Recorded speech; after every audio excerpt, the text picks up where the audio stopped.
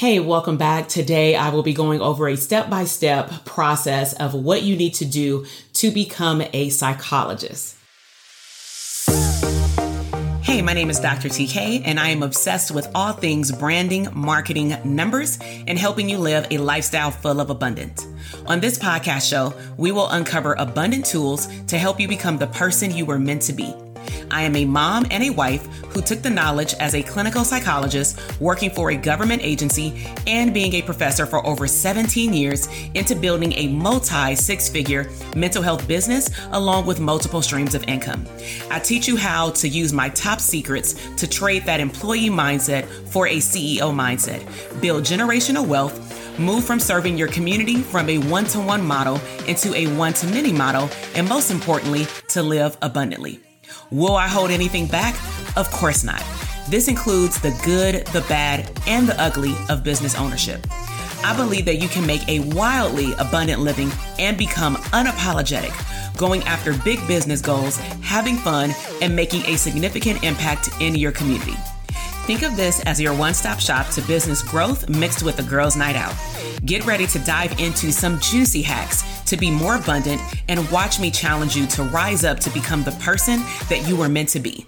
This is the Therapists Deserve Abundance podcast.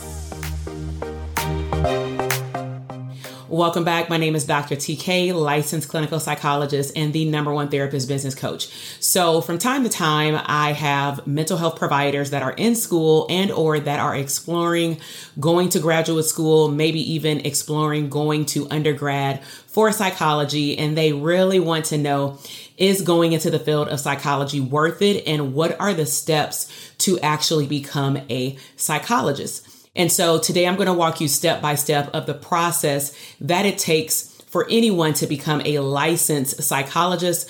And of course, I'm going to give you the details of what it took for me to complete my program and get licensed. All right, so step number 1 is you first want to decide on what is your career goal. So for example, for myself, I knew that I wanted to work potentially in schools, in the community, with children, but I knew that in order for me to be able to do that, I would need to get a doctorate degree.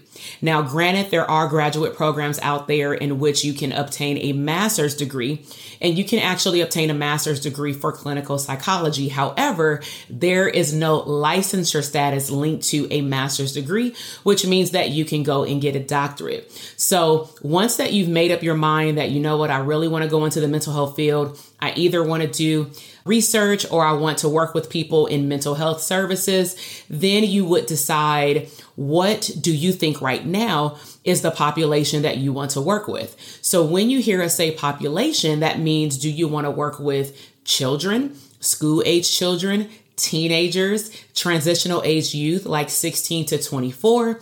Do you want to work with adults, geriatric population?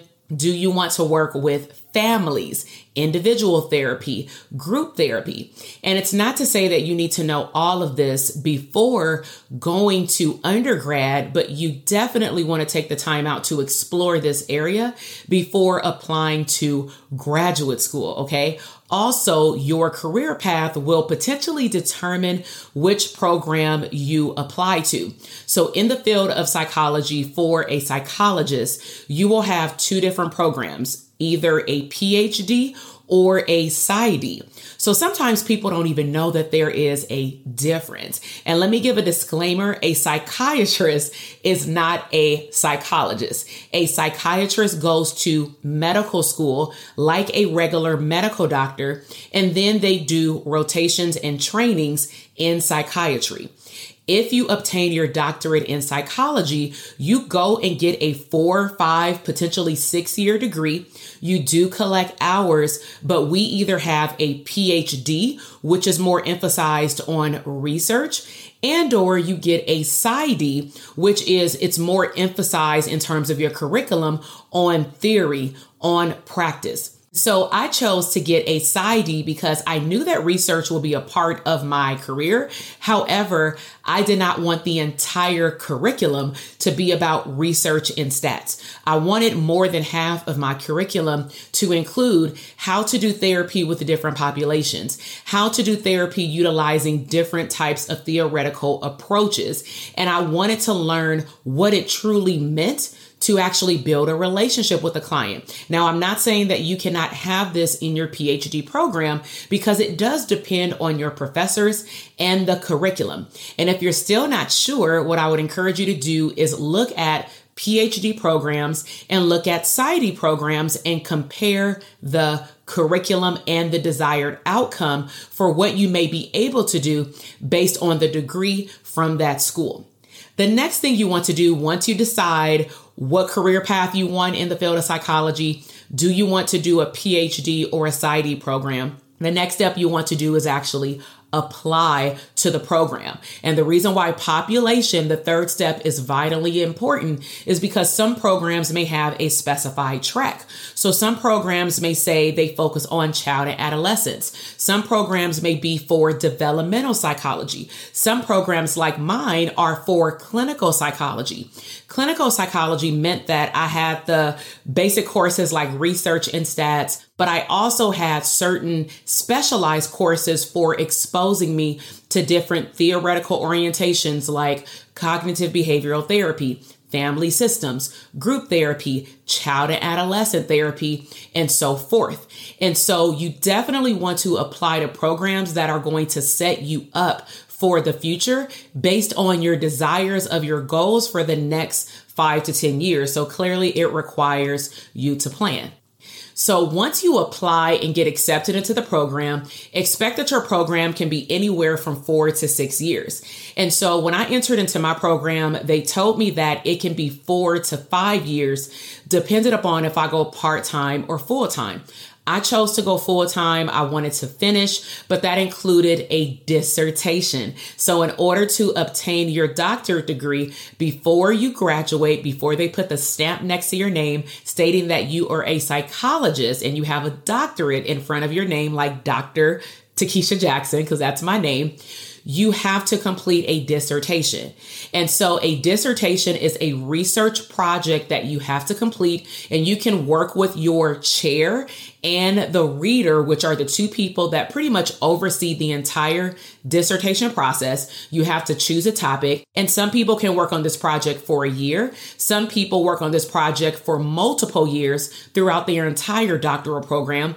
And then unfortunately, we have a category called ABD. So ABD is all but dissertation, which means that they've completed all of their coursework. They've completed all of their internship hours to graduate, but they have not completed that dissertation process. And so that means that you've spent all of that money and all of that time and you cannot graduate. Okay. So definitely do not do that and set yourself up for success.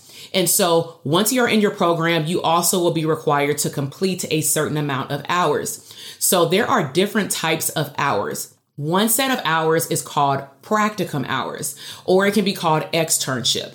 So I'm just referencing the terminology that I was given in my program, and also I've taught in doctoral programs. So in my 4-year structured program, which I believe now majority of the programs are 5 years, in the second year, we were introduced to our first year practicum. We had to apply to different sites around the city. Most schools will actually give you a list of sites that they partner with or have a contract with. And then you have to go on interviews just like a job. Majority of your practicum sites, your application will be accepted. You will go to an interview, but you may not get paid or you may get a stipend.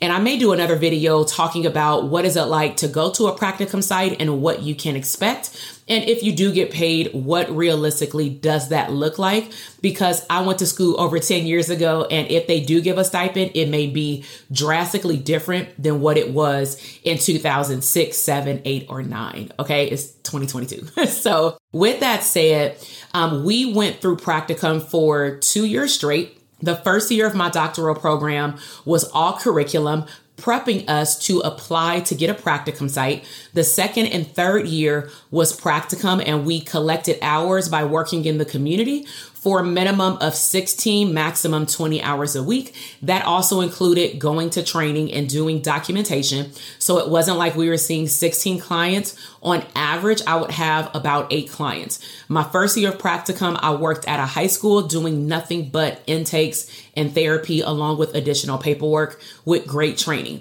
My second year of practicum, I chose to stay in the school system because back then I really only wanted to work with children, but I wasn't sure if I wanted to work with younger kids. So I chose to apply to a site that not only would put me into an elementary school, but that would also give me the opportunity to apply utilizing my knowledge of psychological testing. So I was able to do testing with children along with therapy, feedback sessions with the teacher and the parents and or caregivers. So in total, I had a all-inclusive experience working with children, including doing a little bit of family therapy. So after I did my practicum, then my last year, it was time for me to apply to an internship. That's a whole nother video or podcast episode. But nevertheless, my last year, we're still in school and we have to do full-time internship hours, which looks like a full-time job. We are not going to school.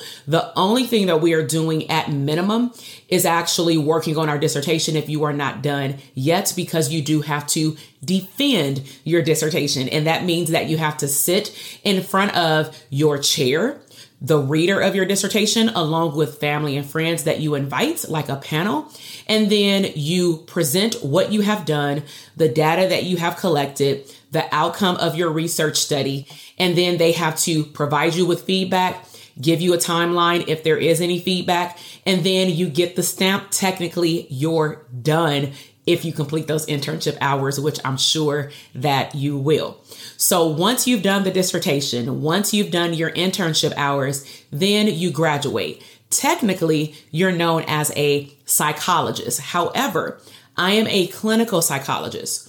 So if you're wondering, where does the word clinical come from? Clinical comes from the license. And so during the time that we graduate, psychologists are eligible to take the first exam.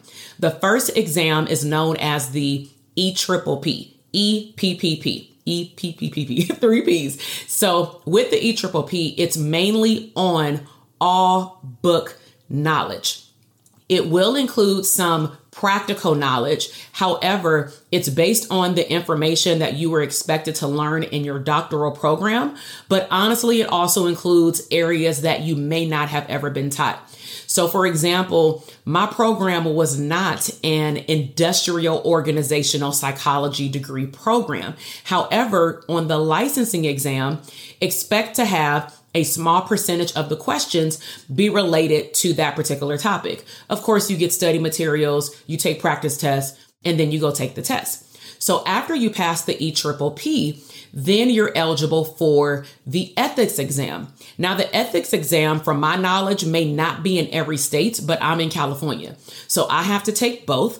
And the ethics exam is based on the laws and regulations according to the Psychological Association, your board in your state. They have a set of rules that you clearly have to adhere to and abide by in your practices of being a psychologist. And so once you pass that test, then you are fully licensed as a clinical psychologist. You can go out there in the world. You can open up a private practice. You can see clients without supervision. You can go and get your dream job at a specific location, or maybe even do a blend of the two. So thus far today, what we've talked about is my step-by-step guide on how to become a licensed psychologist, specifically a clinical psychologist, or maybe even a developmental psychologist.